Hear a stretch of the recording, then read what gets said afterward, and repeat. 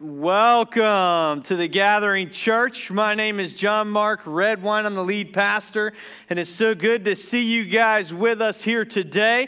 Big welcome to everybody watching online. Man, we're just honored to have you with us. You know, a lot of folks will watch for a few weeks online before coming to check us out, kind of see what we're all about. I want to invite you personally to come check us out next week. It's a great week to be here with Grow Track Step 1 coming, and I got to let you know, Grow Track Step 1 isn't just about getting on the team. It's also a great way to get to know us. Next week, we're continuing Summer at the Gathering with a message called How to Be Content. And so I'm excited about that. Well, today we are in Summer at the Gathering, and today I want to talk about transition. About the moment where we move from one season into a different one. The moment where we are in between phases of our lives, where we can see that this season has come to a close and a new one is beginning. I believe life moves in seasons. Now, I know it's become a bit of a cliche to even say so at this point. We get in a transition season, and we get kind of where if one more person says, well, it's just a season to us, we're thinking we're going to pop them in the mouth, you know? You're kind of tired of hearing it. But I've learned a lot about seasons. My wife, she grew up on a dairy farm. She's a farmer's daughter. Had to go up to Western New York to get myself a farmer's daughter. And I've learned a lot about farming in being married to her. Specifically, and only, here's the thing that I've learned. There is a season for planting and a season for harvesting, and you never get to eat the fruit the same day that you plant the seed. I've learned that life moves in seasons, that there's a season for waiting, there's a season for watering, that there's a season for harvesting. Life moves in seasons. Elementary school to middle school is a big changing of the seasons. Today is the move-up day in our kids, G kids and G students. They're moving from one up to the next. How many of you guys, if you sit back and think, remember that shift from being in elementary school to middle school? If you have no recollection of that at all, it's because it was one of the worst times of your life, and you've erased it from your memory. If there's any middle schoolers in here today, I'm sorry, and I just need you to know it gets better, okay? It gets better. At some point, maybe, we'll find out. And the clock just keeps moving. From school to college is a big changing of the seasons. It feels like the biggest of your life so far. From college into the workforce. I remember when I was in my early 20s and I was kind of making that shift from being a college student to being in the workforce. I remember kind of thinking this was the final season, like next would be retirement. And I was very wrong about that. What I found out was, as an adult, it seems that seasons change even faster than they do when you're growing up. From one moment to the next, getting married and entering into a long-term relationship's a brand new season. It's a new world. Having kids for the first time, adding to the number of kids that you have is all a shifting, a changing of the seasons. Moving from one career into a different career, one position into a new position. It's all a shifting and a changing of the seasons. And the clock just keeps moving. The sand keeps falling. Time keeps shifting through different seasons. But sometimes we don't. Sometimes we stop in the transition and dig our heels in and say, I'm not taking one more step. Life has moved on. Physically, we've entered into the next season, but emotionally, mentally, spiritually, we're back in the last one. Maybe you're living in a season that closed on your life 10 years ago. And you just can't seem to move forward. You can't seem to step out of it. You can't imagine moving into the next season. My daughter struggles with the changing of the seasons in what she wears specifically. And from winter to summer is always a real struggle for us. Last weekend we went out for a hike and she came downstairs ready to go wearing long pants, a dress over the long pants, long sleeves over that, and a sweatshirt on top. The high was 82 that day, and so she de-shedded some of those layers pretty quick. And I guarantee that when December comes, she will only want to wear tank top dresses. Strappy dresses will be the only thing that... See, what happens is, physically she's here in this season, but emotionally her wardrobe is stuck in that one. We do the same thing as well. Maybe you find yourself in a season of transition today. Maybe you're leaving one career and moving on to the next one. Maybe your last kid has graduated high school and now you're preparing for the empty nest, you're excited and nervous at the same time, mourning the loss of something while stepping into something else. Maybe you've entered into a relationship with Jesus and you're so excited to find freedom, but you're realizing the amount of work it's going to require of you, and so you're stuck right here in this space. See, sometimes we just fear the challenge of a new season. We can see that it's coming, maybe even that it would be good, but we know the amount of work that we put into this last one. And the next one brings us a fear. I think so often we miss the importance of this time in between, the importance of our transition, moving from one season to another one, from one chapter to the next. I think we look ahead and we see this new season and we begin to feel a sense of dread for what waits for us on the other side. Numbers 13 tells the story of the Israelites having been released from slavery in Egypt and delivered out of that. They spend about a year traveling and they arrive at the promised land. And if you went to Sunday school, you know the story. They send 12 spies in, and the spies come back and report that the land is flowing with milk and honey, that it is every time I hear that, there was an old Winnie the Pooh cartoon where there was a literal land with milk and honey, and I can see it in my head. And their fruit there was great, and they bring back some samples. They say, try this fruit, it's so good, and everybody's all excited. They're like, yeah, let's go into the promised land, this is great. But 10 of the spies say, whoa, wait a minute. It's good. There's good things in there, the fruit is good. There's blessing in the promised land, but we'll never be able to take it.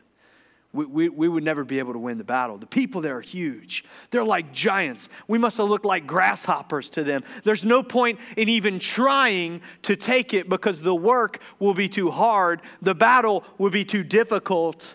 Instead, we should stay here in this transition season. So for the next 40 years, they would wander around in the desert until that generation died off and God gave the blessing to their children instead. Sometimes the anticipation of the new season keeps us from stepping into the goodness of it. We fear the work of a new season. And so instead of doing the work and enjoying the blessing, we stay where we were before, or we stay locked in the middle. I want to look at a real big season of transition in Scripture today. It was a season of transition for 3 giants in the Bible. Saul, Samuel, and David. We're about to have, within a couple days, all 3 of them would enter into one of the biggest transitions of their lives. Saul was the king at the time. Here's the way that the world worked for Israel at that time and for a long time afterwards. There was a king, and the king was over the people. The people would obey the king. He would rule the land. But there was also a prophet. And the prophet served directly underneath God. God would speak words to the prophet, and the prophet would give to the king. And the king was to obey the word of God through the prophet. So there was a prophet and there was a king. Samuel was the prophet. Saul was the king. In 1 Samuel chapter 15 is where we pick up the story. And in 1 Samuel chapter 15, God tells Samuel to go and fire Saul. Let me back up a little bit. God gave Samuel instructions for Saul. See, this was the way that it would work. God would tell Samuel something for the king. Samuel would go tell the king, and the king was to obey it to the letter. He was leading God's people. He was meant to do it the way God commanded. And so Samuel gave some very specific instructions to Saul. There was a people group called the Amalekites that were oppressing the people of God. And so Samuel's instructions for Saul were to take the armies of Israel and go demolish the Amalekites, to annihilate them completely, not to take any spoils whatsoever. Saul goes and he does war with the Amalekites, but he does not annihilate them completely. He keeps their king alive and takes them with him, and he takes many, many spoils on the other side of this. What I want to learn from this story is a few different things about seasons of transition by looking at the transition that each of these men was about to go through. First, I want to look at the transition of Saul and talk about what happens when we get stuck in transition because of our disobedience. When we get stuck in our disobedience. I'm just going to level with you. This one is going to be hard, and they get progressively easier from there. Lean in for a minute. I'm not angry. I'm happy. This one convicted me, and I want to share it with you a little bit. After that, 1 Samuel 15, 10-23. Let's look at the story. So Samuel had given these instructions to Saul. Saul had done part of it, but not all of it. Look at verse 10. Then the word of the Lord came to Samuel. I regret that I've made Saul king, because he has turned away from me and has not carried out my instructions. Samuel was angry, and he cried out to the Lord all that night. Early in the morning, Samuel got up and went to meet Saul, but he was told, Saul has gone to Carmel. There he set up a monument in his own honor and has turned and gone on down to Gilgal. How many of you know that if you have to build your own monument, something is wrong? Something's not right. Can you imagine if Rocky Balboa had constructed his own monument in Philadelphia and called all the people to come look at it? That's your first sign, Saul, that something is not right here. It says, Saul has gone to Carmel, where he set up a monument in his own honor and turned and gone down to Gilgal. Verse 13, when Samuel reached him, Saul said, the Lord bless you. I have carried out the Lord's instructions. If you've got kids, you know this moment. You hear silence upstairs for a few minutes, not really sure what's going on. You had told them to do something very specific. You go upstairs. The thing has not been done. Everything has been destroyed. Their rooms are a mess. The one thing they were told specifically not to do has been done, and your child meets you at the top of the stairs and says, hey, Daddy, everything's great. I did exactly what you told me to do. Something is wrong. But Samuel said, what then is this bleating of sheep in my ears? What is this lowing of cattle that I hear? That's Old Testament sass right there. Saul answered, the soldiers brought them from the Amalekites. They spared the best of the sheep and cattle to sacrifice to the Lord your God, but we totally destroyed the rest. Saul is now on the defense. And his first instinct is to begin to blame the people around him. Saul had one thing that he and he alone is responsible for. And when the thing that he didn't do starts to come back towards him, he begins to position blame somewhere else. This is something we often do in our disobedience. When we don't want to come forward to the fact that we've only been partially obedient, that some area of our life there has been a misdoing, the first thing that we begin to do is look around us to see who else could be at fault for it. The soldiers brought them. Samuel 16, Samuel says, enough! Let me tell you what the Lord said to me last night. Tell me, Saul replied. Samuel said, although you were once small in your own eyes, did you not become the head of the tribes of Israel? The Lord anointed you king over Israel, and he sent you on a mission saying, go and completely destroy those wicked people, the Amalekites. Wage war against them until you have wiped them out. Why did you not obey the Lord? Why did you pounce on the plunder and do evil in the eyes of the Lord? Verse 20, but I did obey the Lord, Saul said. I went on the mission the Lord assigned me. I completely destroyed the Amalekites and brought back Agag, their king. The soldiers took sheep and cattle from the plunder, the best of what was devoted to God, in order to sacrifice them to the Lord your God at Gilgal. But Samuel replied, does the Lord delight in burnt offerings and sacrifices as much as in obeying the Lord? To obey is better than sacrifice, and to heed is better than the fat of rams. For rebellion is like the sin of divination, and arrogance like the evil of idolatry. But you have rejected the word of the Lord, and he has rejected you as king. I want to talk about partial obedience for a moment. I think oftentimes we land in seasons of transition because we've been partially obedient to what God has called us to do. Often we think partial obedience is better than no obedience, but in this situation, that was the same argument Saul was having. He's arguing with the prophet of God, saying, I've done what God told me to do. I went and I battled these people and we obliterated them. And sure, we kept some of the stuff, but we were going to give some of it back to God. Surely I've already done what you told me to do. Partial obedience is disobedience. You will often find yourself stuck in a transition season when you don't fully obey God. Saul had completely convinced himself that partial obedience was full obedience.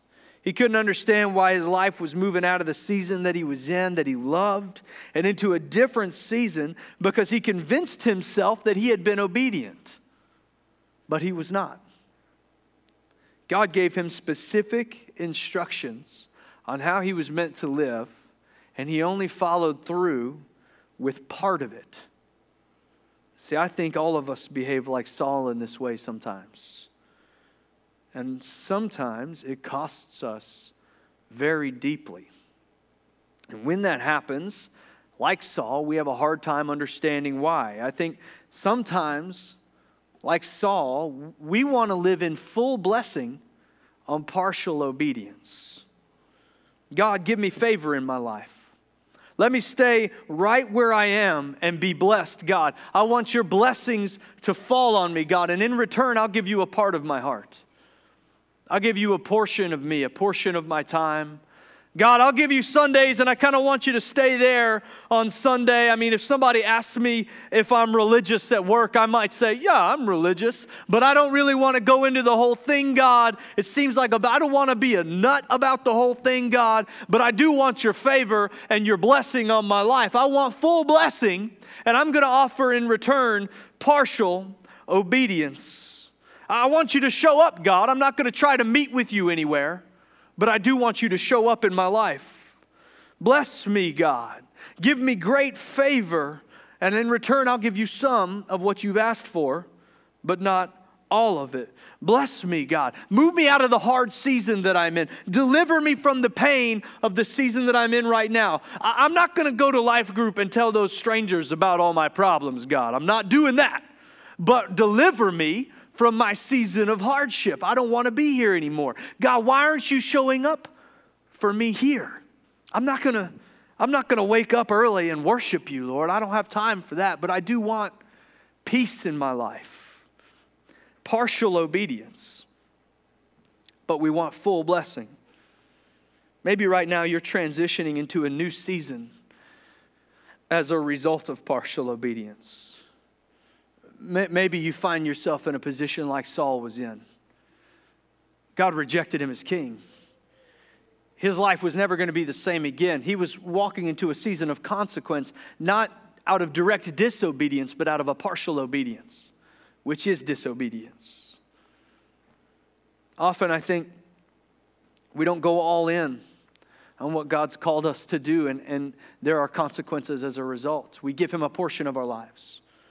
We give him a little bit. God, I want to give you a part of my marriage, but I don't know if I want to go all on the private side of things into what you've called me to do. If I want people to have this kind of access to my integrity or my personal life, but I do want your blessing in my marriage. And when things begin to fall apart, we wonder why God doesn't get us out of it. And we get angry at him, and we get angry at the church, and we get angry at the people of the church. That's what Saul did. Saul spent the rest of his life bitter towards Samuel, angry at God. He said in a season of transition until he died in his bitterness. I think sometimes we're educated beyond our obedience. We come in and we're having a hard time, and we ask God for more information and how we can get out of it. We want a revelation or a breakthrough on how we can get out of this hard season, but we haven't applied the simple principles that he gave us already yet. We haven't started doing the very simple things that he's commanded, that the absence of which led us into this transition in the first place. He tells us to worship him daily, to pray daily, to read his word daily, to gather with other believers, to serve the church and advance its mission, to give of our time and our finances, to go all in on what we already know. And once we've done those things, our life begins to shift and it begins to change. Our decisions begin to change. Once we're living in that way, He begins to give us revelation. But I think what happens is we only do a little bit of that. We try it, we give it a portion, and as a result, we're not walking in the life that God's called us to walk in, the way that He's called us to walk it. We find ourselves in transition, begging for revelation, but the revelation's already been sent. It's already been given to us. We've already been told what we should do, how we should move forward. We just haven't done it yet. Educated beyond our obedience and asking for more education. Saul wanted full blessing on partial obedience. I think Saul's life, if you know the story, Saul becomes more and more bitter. Over time, he becomes paranoid. He's tormented. He's depressed. He gets crazy in the end. He really goes off the rails. And I think Saul's life didn't have to end up the way that it did, because the Bible says God rejected Saul's position and not his person. God tells Saul, I have rejected you as king. And maybe we have a tendency to stop that sentence before it's over, to read that God says, I have rejected you. We think that what we've done, the mistakes that we've made, the disobedience that has led us into a transition has disqualified us from future blessing. And that's not what the Bible says. He doesn't say, I've rejected you, Saul. He says, I've rejected your position, not your person. God never rejects your person. He may remove you from your position, but He will never reject your person. Maybe you're in a season where your disobedience to God has cost you your position, your job, your security, your marriage, your relationships. Maybe your position will never be the same again. The season that you're walking into will never be like the one that you've come out of. That does not mean that God is finished with you. He is not. It does not mean that there is not still purpose for you. There is. It does not mean that God doesn't have a blessing waiting for you in the next season. I believe He does. Saul could have entered into a season of obedience, and I believe he could have entered into a season of blessing. He could have trained and developed and invested in the next king. I believe he could have received new blessings in the new season because God did not reject his person, He rejected his position. You might have disqualified yourself from the last position. That doesn't mean that God doesn't have a different one for you. It doesn't mean He doesn't have a new season for you, a new blessing for you to walk into. It is the decisions that we make in our season of transition that will determine what happens next. It is our submission to the obedience of God, to admitting where we've gone wrong and doing our best to follow Him and move into a new season with Him that will determine whether or not it is a season of blessing. Let's talk about Samuel for a minute. I think sometimes, like Samuel, we get stuck in our fear. We get stuck in our fear of the new season. Samuel had been through some difficult transitions before. This wasn't new for him. He had led Israel as the prophet of Israel, receiving word from God that he would give directly to the people for a time. And then after he started to age, he passed that job on to his sons, and his sons were really very bad at it. And so the people of Israel said, we don't want them, they're terrible. What we want is a king like everybody else has. Give us a king. We demand a king. Give us a king. Samuel took that very personally. He said, why don't they like me? They've rejected me. They've rejected my sons. These people stink. God, I don't like them anymore. And God says, Samuel, remember, they haven't rejected you. They're rejecting me as leader. Go and find their king and give them their king. So he has this burden of responsibility to find this king, and he anoints Saul. Samuel is the one who would anoint Saul, and he was also the one who would remove the anointing. And so you can imagine how he felt when the king he anointed, that he fought against and now had committed his life to serving, had failed him completely. that he would be the one to have to go and deliver this message. His feelings were hurt by it. He was angry about it. The Bible says he was angry about it. It says he cried all night long ahead of going to deliver this message to Saul. That's the right kind of person in your life, by the way. The person who, when they need to bring you bad news, bring you the bad news, but you can tell that it is hard for them. You ever have a friend who's just excited to bring you bad news? You can get a little bit giddy ahead of it. Hey, man, how you doing? Performance reviews are in. Yours was real bad. All right, I got to go. It's like, wait a minute. What just happened? You don't need people like that. You need people like Samuel. Samuel's angry, and he's upset. And it says in 1 Samuel 16:1, the Lord said, Samuel goes and does what God told him to do. He brings the message to Saul, and afterwards, it says they worship together and they part their ways. They never see each other again. And Samuel is distraught by what's happened, by the loss of this king. And in 1 16:1, it says, the Lord said to Samuel, how long will you mourn for Saul, since I have rejected him as king over Israel? Fill your horn with oil and be on your way. I'm sending you to Jesse of Bethlehem. I've chosen one of his sons to be king. Sometimes we physically moved into a different season and a new season, but emotionally we're staying back in the last one because of our fear. My family moved recently. A couple weeks ago, we moved from one house into another house. And I hate moving, and I hate everything about moving. I hate the whole process. People that know me well know that the way that I'm wired, I'm a little bit, things have to be in a certain place. I mean, they go in the drawer. They got to get put away. Things have to be put away. I can't sleep at night if there's stuff in the sink, I've got to go clear. The sink has to be empty. Everything has a specific place. Moving ruins all of that. All the places are gone. They're packed away. The places don't exist anymore. Things are in the wrong place. There's just stuff everywhere. It's unsettling inside. And then there's the house buying process. This is our first time doing this. We sold a house and we bought a house. And the whole time you're thinking, are they going to leave in due diligence? Why do we have to have due diligence? I don't like due diligence. Don't do any diligence. Just buy the house. And then you're on the other house and they're going to do the inspection. And you're like, what if they find out that the house is sinking into the ground? Let's waive the inspection. I don't want to know. I like this house. Let's just buy it. It'll be fine. Everything's fine. I don't like that. I don't like the move itself, the physical aspect of moving. There is no worse day in your life than when a friend calls you and says, hey, I'm moving on Saturday. Can you help?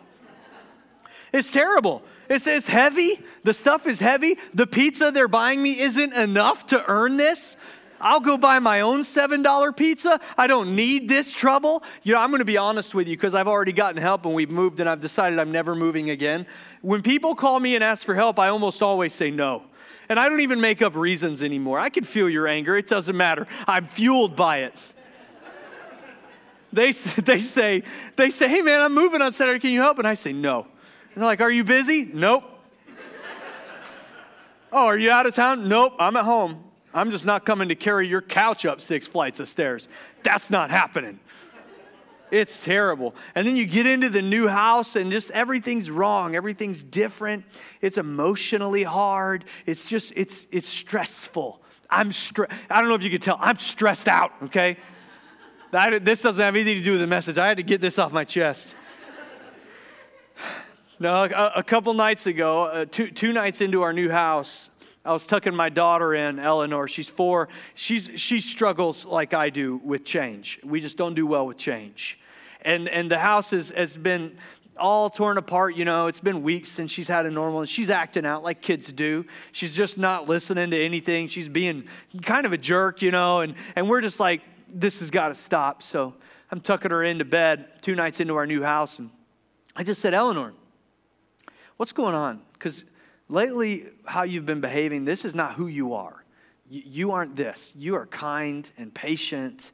You're compassionate, and that's not the way you've been acting towards us. So to help me understand what's going on. And anytime she knows she's going to say something important, she sighs. So she sighed. She's like, Dad, I just want to go home. This isn't my home. This isn't my room. I just want it to be normal. I just want tomorrow to wake up and have a normal day. I just want to go home. Is your heart broken? I felt that way too. I didn't know what to say to her because I was feeling it. I just said, me too, honey. But we can't. This is our home now. And maybe you're in that place where you've gone from one season and you're walking into the next season. You can see that it's ahead of you, but all you can feel as you approach it is fear. And you're lying there and you're just thinking, I just want to go home. I want to go back here. I don't want to go there. I don't know what's waiting for me there. I don't know what's ahead of me there. I don't want to repeat the same mistakes I did last time. At least this was familiar.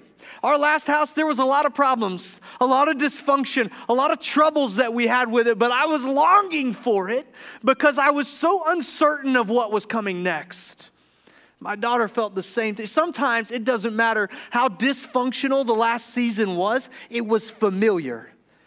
And so we're just terrified of the fear of the new season because we don't know what to expect. Sometimes we would rather stay in the toxic than step into the unknown. We're just afraid. We're afraid because we remember the work to get through that last season. And we're looking ahead at the next one and we know there'll be work again. Or maybe the last season was actually really good. And something in your life caused it to come to a close, and you're worried that the next one won't be as good. When you're looking at it, it just looks like it won't be as good. In the beginning, there was always trouble with Saul. Samuel could see it from the beginning. There was an issue of his heart that was going to have to get dealt with, but he was the familiar king. He was tall. He looked like a king. It says he stood a head above everybody else. He was handsome. He was strong. He was a warrior.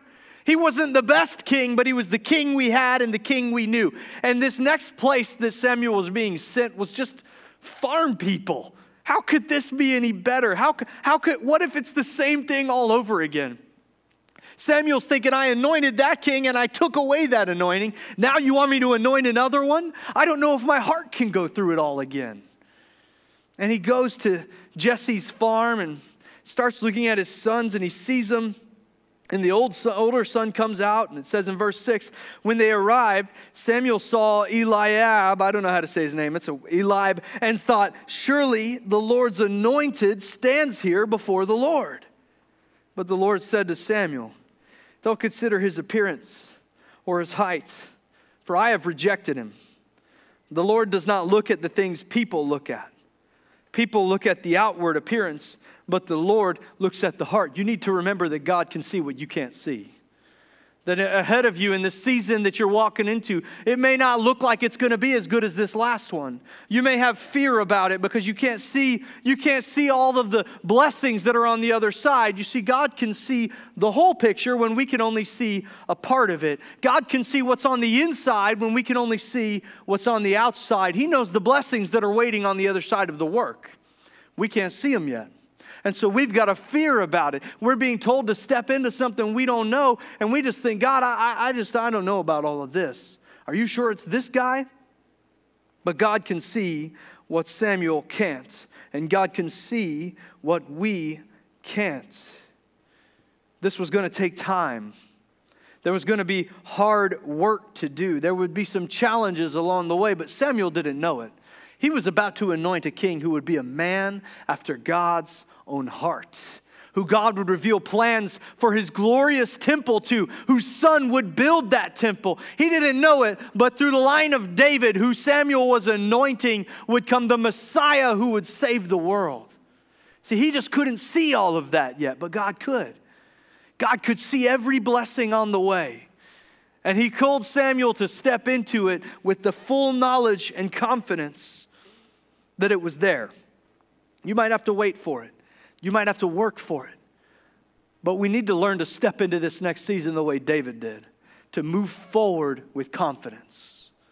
Move forward with confidence. David's week was a lot different than Samuel's and Saul's. Samuel and Saul have all this going on, and there's battles and blood and spoils and sheep. And David, in the meantime, he's just out in the field. He's asleep that morning when Samuel comes. He's sleeping in the field with the sheep. He'd been out with the animals. He probably used the sheep as a pillow. I thought about it a lot. I think it'd be very comfortable if you could get it to stay still. It was probably a normal morning. He woke up. It was just like the morning before it. Just the sounds of animals, just having beans in a can. It was a normal morning that he thought would be his future for quite some time. That he probably imagined his life would work out a lot like the life of his father. He was just going to find a good wife and get some animals, and if he could do well, just have a nice farm to live on. But God had something else in store. He was about to enter into a transition that would shake up his whole life forever. It would never, ever be the same. He's sitting there, and Samuel, the prophet of God, who everybody knew he'd been the prophet for a long time, is walking towards him with a horn of oil. He pours that oil over David's head and anoints him as the next king of Israel. Wow, that's a bit of a shift on your day. And David, he's got a lot of waiting to do, a lot of work to do to step into that blessing. It's not going to be an easy trade. It'll be 15 years from the moment he was anointed to the moment he put a crown on. 15 years, a lot of work. In that time, he would fight Goliath. He would become a major warrior in the army of Saul. He would enter into the court of Saul and play music to help calm Saul's heart. Saul would begin to get paranoid and suspicious that this was the anointed king. Tried to kill him. One time, David is standing there and Saul throws a spear. It lands in the wall right next to him. And he goes on the lam and he's running. He's hiding in caves. His only friends are thieves and murderers that help protect him. Just a lot of work. A lot of hard things were going to happen in his life. A lot of waiting for the blessings in an unknown season and going through things that he never expected. And it just wasn't easy all at once. He got anointed king shortly after there was a war happening with the Philistines, and all his brothers went away to fight it. And his father, he had stayed back to watch the sheep because he was young. And his father sent him out to the battle lines with sandwiches. And David maybe said, Dad, I'm anointed the king over Israel. You want me to bring sandwiches? And he said, sorry about that. King David, go bring your brother some sandwiches. And he gets out to the battlefield. And there's a hush, there's a quiet, there's a fear there. And he's looking around. He said, what's going on? What's everybody's problem? He said, this man Goliath comes out every day and taunts us and embarrasses us and calls insults down on our God. And none of us are brave enough to go fight him. And David knows he's been anointed as the king. And David knows there's blessings on the other side of his obedience, but it's going to be some work. So he says, I'll do it. And he just goes after it. And just over and over again, he just approaches every season with confidence, with obedience. He just keeps doing it. He just keeps doing it. David would have his own struggles with disobedience later in life. But the way he would respond on the other side of that would be so much different than Saul. Similar to Saul, David would make a mistake and God would remove this favor from him. He went into a really hard season. He lost children. Horrible things happened as a result of his disobedience. He moved from one season into another one. Psalm 51 is what happens when David repents of all of it.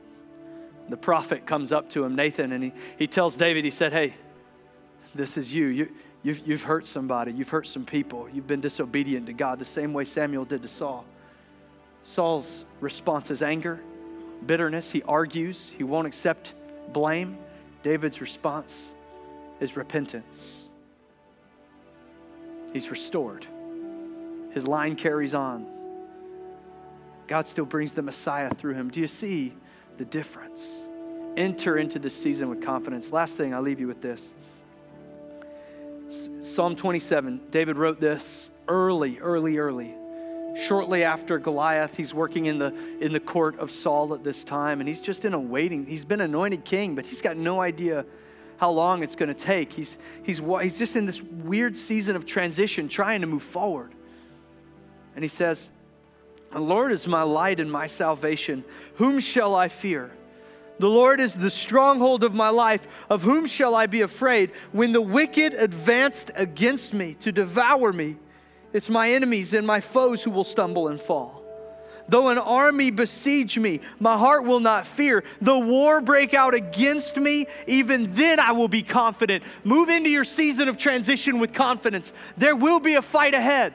There will be battles. There will be waiting. There will be working to get into the blessings. It will be hard at times. If you brought it on yourself, it'll be even harder for you. But be confident that you are not going into this fight alone. That you don't have to go through this work alone. That you don't have to walk into this season alone. That God's got a blessing for you, and He's the one who will carry you to it. Verse 13, I remain confident of this. I will see the goodness of the Lord in the land of the living. Wait for the Lord. Be strong and take heart. And wait for the Lord.